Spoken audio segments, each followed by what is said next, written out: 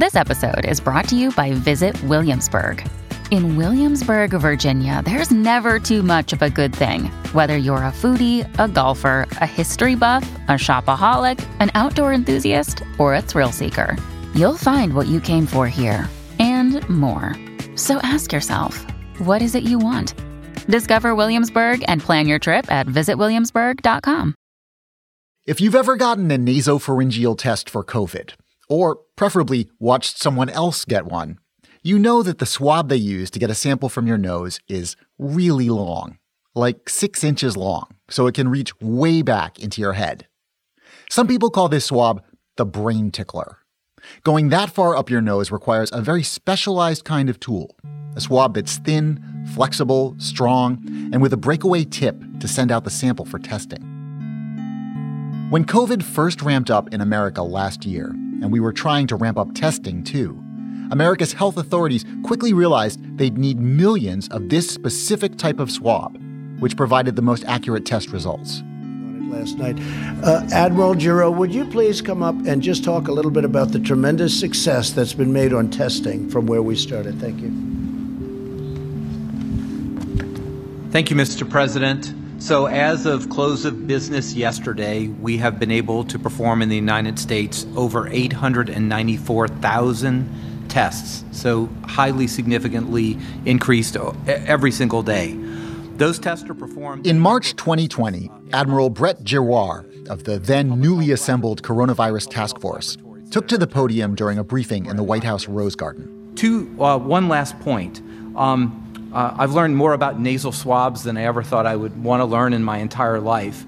But it was a very big thing that the FDA approved last week, self-swab of your nose. So literally put a swab, certain kind of swab, foam swab in your nose, put it in a plastic bag, give it in and drop it. This not only increases the speed... Admiral Giroir struck a positive tone that day, but behind the scenes, he was scrambling.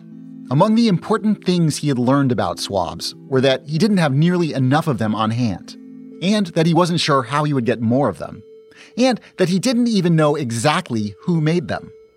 It became very apparent to him that the nasopharyngeal swab was one of the biggest crisis points inside the supply chain. Olivia Carville is a reporter with Bloomberg News. This was where we had a lot of issues and we needed to get as many nasopharyngeal swabs as we could. So he asked his advisors and the experts in the room, how many of these nasopharyngeal swabs do we have in the national stockpile? And they came back saying we had none. So then he asked who manufactures them, and no one knew. Admiral Giroir would soon learn that the answer was waiting for him in rural Maine, where a sleepy little family-held company called Puritan had been in business for 100 years. Puritan made the special kind of swabs that America needed. In fact, they were the only American company that made them. The problem was, Puritan was barely holding itself together. Not because of the sudden new demand for its swabs, but because its two controlling partners were cousins who, by all indications, just hated each other's guts and were engaged in a bitter legal dispute that was ripping the company apart. What happens when your snoozy niche product suddenly becomes the thing everybody needs right now, but your family feud is threatening to ruin your do-or-die moment?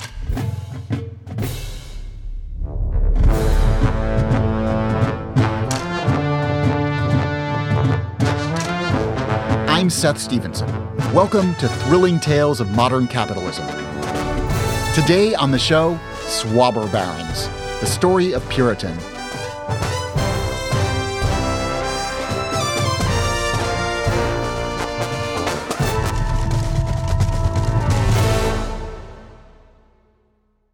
Another day is here, and you're ready for it. What to wear? Check.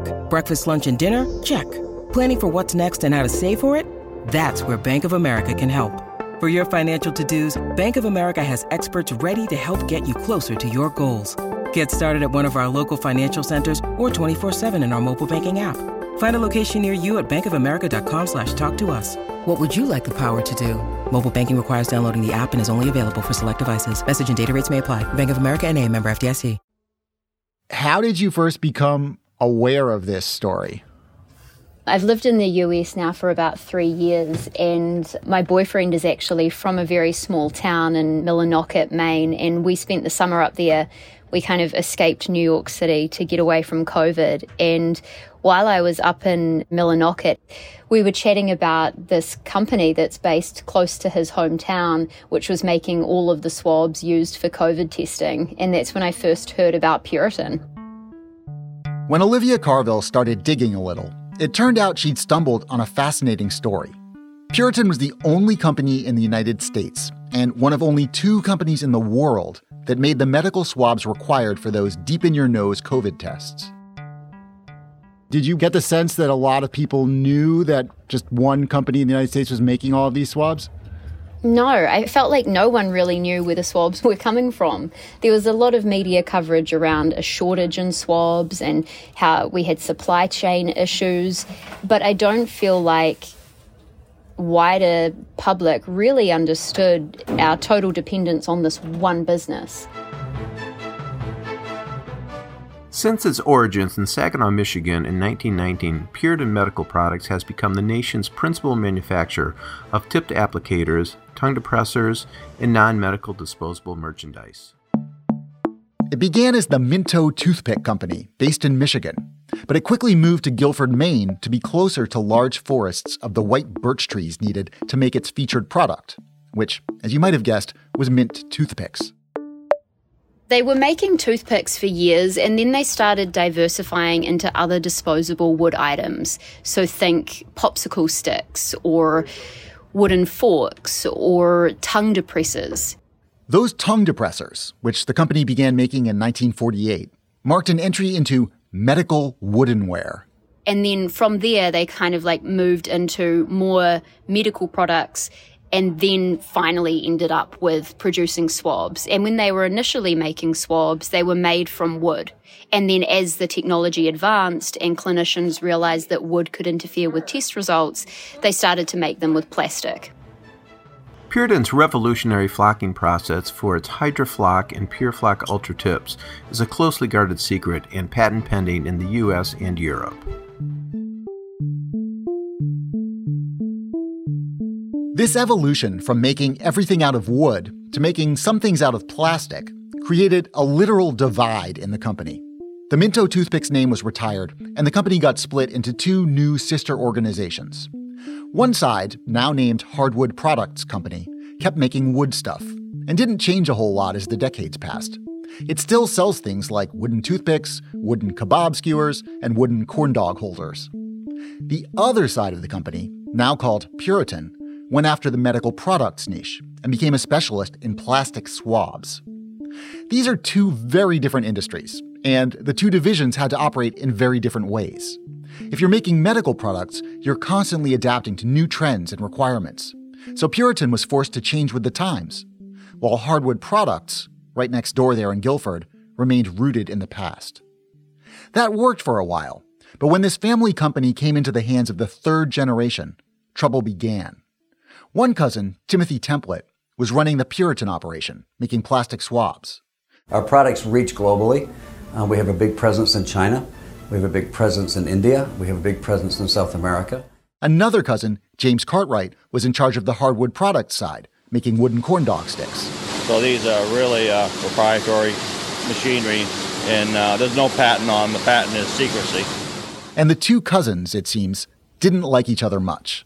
The whole town is aware of the fact that these 2 men just don't get on.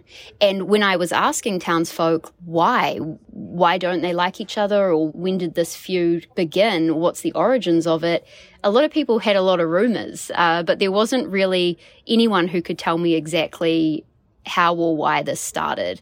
So some people said that they'd heard it started with a fist fight at the age of 6 because they grew up in homes very close to one another. But it really boils down to the fact that these 2 men have very different personalities. Whatever the interpersonal dynamic between these 2 cousins is, it seems natural that there would be tensions between their 2 separate sides of the business. The hardwood side didn't make as much money. The machines that it used didn't need to be as advanced technologically, and it was just kind of a steady business, whereas the Puritan side felt like it was being held back by the hardwood side because there were a lot of advances being made in the medical industry, and it wanted to invest to get new technology, to make the business bigger, to compete more in this field. They wanted state-of-the-art machines, which the hardwood side just didn't really need. So they'd kind of grown into two very separate businesses run by the same family, run by the same factory in this really small town. Keeping these two wildly different operations under one umbrella was a recipe for conflict. And eventually, conflict arrived. In February 2020, Timothy, the cousin running Puritan, filed a lawsuit to dissolve ownership of the umbrella corporation, citing irreconcilable differences. A move that James, the cousin running the Hardwood Products Company, was opposed to. Anyone could read this document, and it didn't really paint a good picture of what was happening behind the scenes. One statement from it said that the deadlock had created a dangerous situation, leaving the companies close to a point where something is going to break. Another statement said Cartwright and Templett no longer speak, no longer make joint decisions, and essentially unable even to be in the same room together. Normally, this kind of feud between cousins wouldn't have been of much interest to anyone outside Guilford, Maine. But then, 3 weeks after Timothy filed his lawsuit, something extraordinary happened. Something that pushed this company's small-scale drama onto a very large stage. We continue to procure millions of swabs, test collectors. I have something here, just happen to have. It's a swab. Looks innocent, not very complicated. Anybody like to see what it looks like? Should I open it? Does everybody? More on that when we come back. If you like this show, please consider supporting us with a Slate Plus membership. It's $1 for the first month. You get no ads on any Slate podcasts. You get unlimited reading on the Slate website, never hitting the paywall. You support our podcast. This show would not be possible without your support. Slate Plus helps keep this show going. To sign up and get started, go to slate.com/thrillingplus.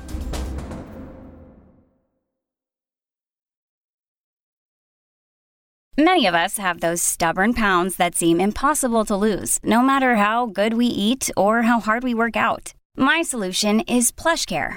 PlushCare is a leading telehealth provider with doctors who are there for you day and night to partner with you in your weight loss journey. They can prescribe FDA-approved weight loss medications like Wegovy and Zepbound for those who qualify. Plus, they accept most insurance plans. To get started, visit plushcare.com/weightloss. That's plushcare.com/weightloss. When you need mealtime inspiration, it's worth shopping Kroger, where you'll find over 30,000 mouth-watering choices that excite your inner foodie. And no matter what tasty choice you make, you'll enjoy our everyday low prices, plus extra ways to save, like digital coupons worth over $600 each week. You can also save up to $1 off per gallon at the pump with fuel points. More savings and more inspiring flavors make shopping Kroger worth it every time. Kroger, fresh for everyone. Fuel restrictions apply.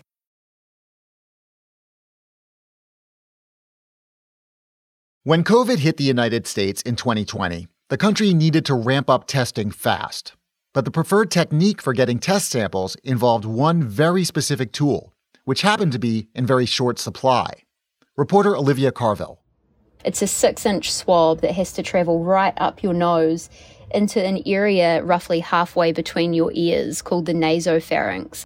These devices are just so specialized that they have to be sturdy enough to get right up your nase canal to the nasopharynx area, but soft enough to not damage the inside of your nose, and also have technology on the tip that's advanced enough to collect the cells that you need. So once you extract the swab, it also has to have an indent to snap it off and put it in a vial that can then be sealed and sent off for testing. Pre-pandemic, we were probably using around 1 million nasopharyngeal swabs in any given year. And during the pandemic, we were using 1 to 2 million a day. That is shocking. Yeah, it's like a just kind of explosive demand.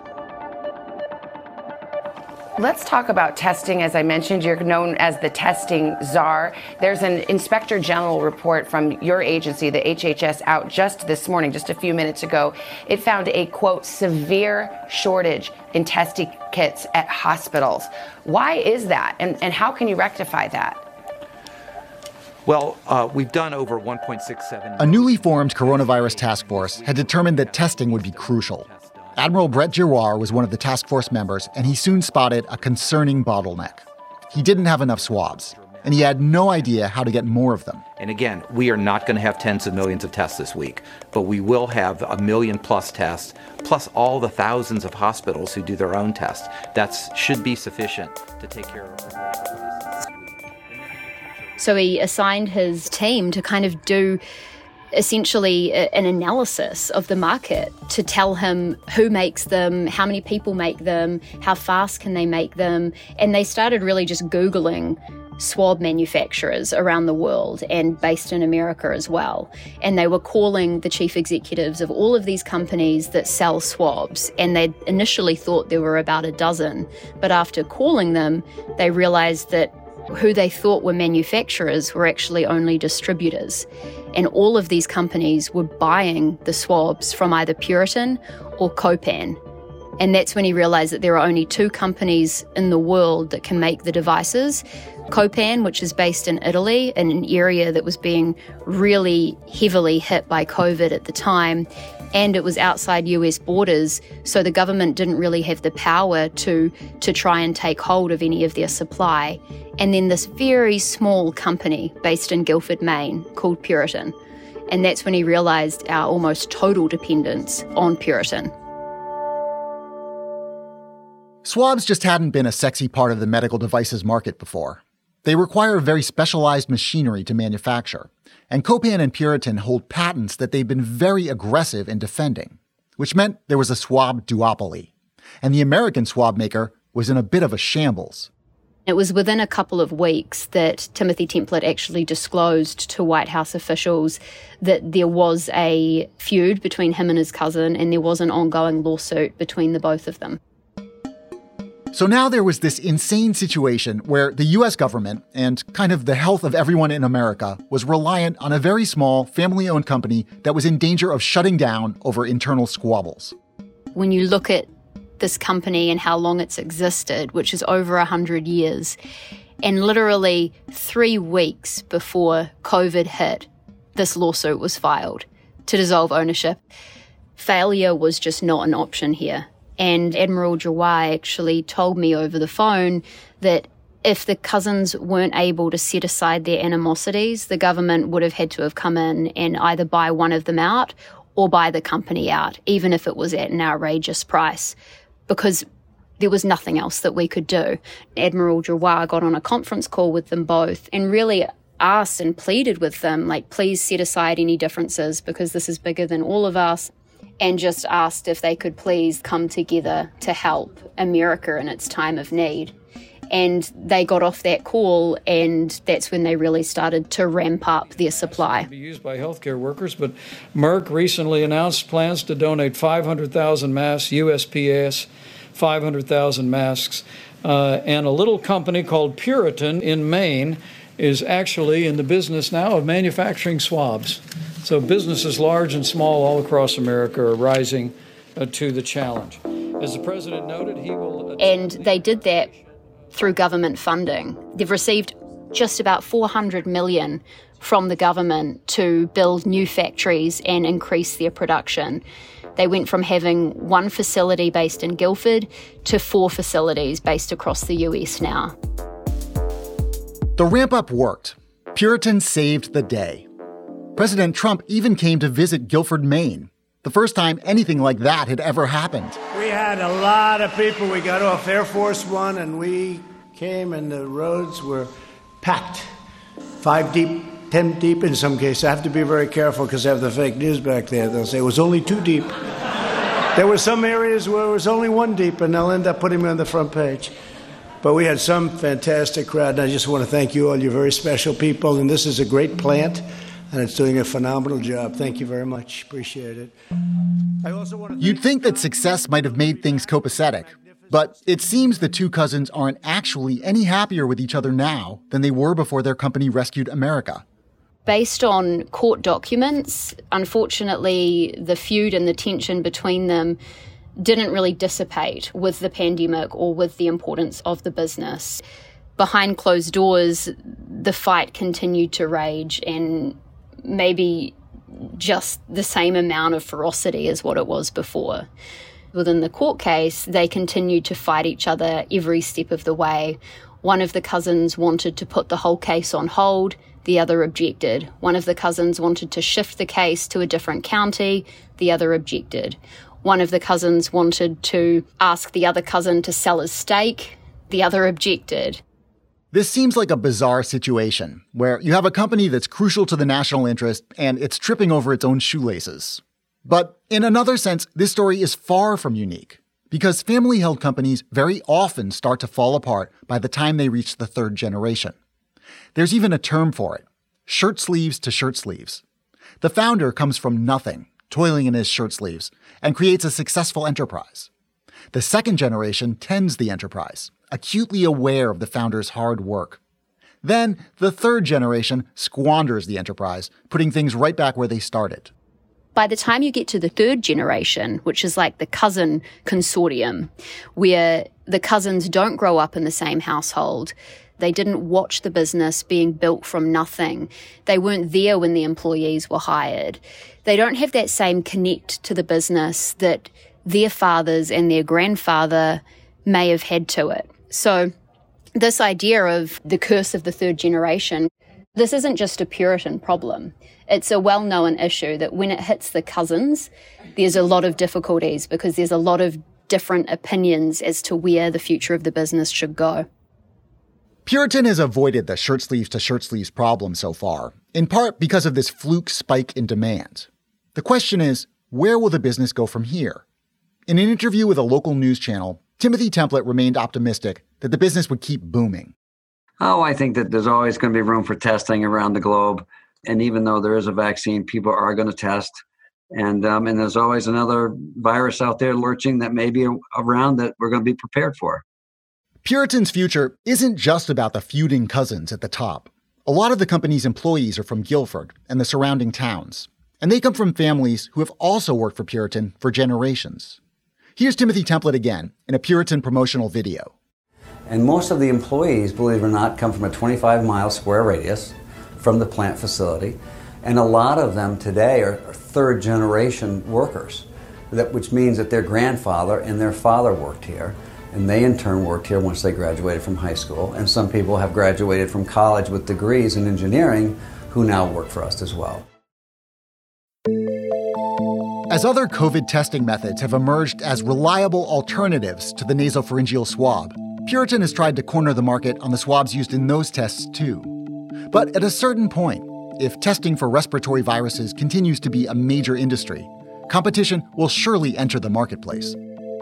You've seen a little bit of creativity by some smaller players, like some group of clinicians and academics and doctors joined forces to try and make different kinds of swabs.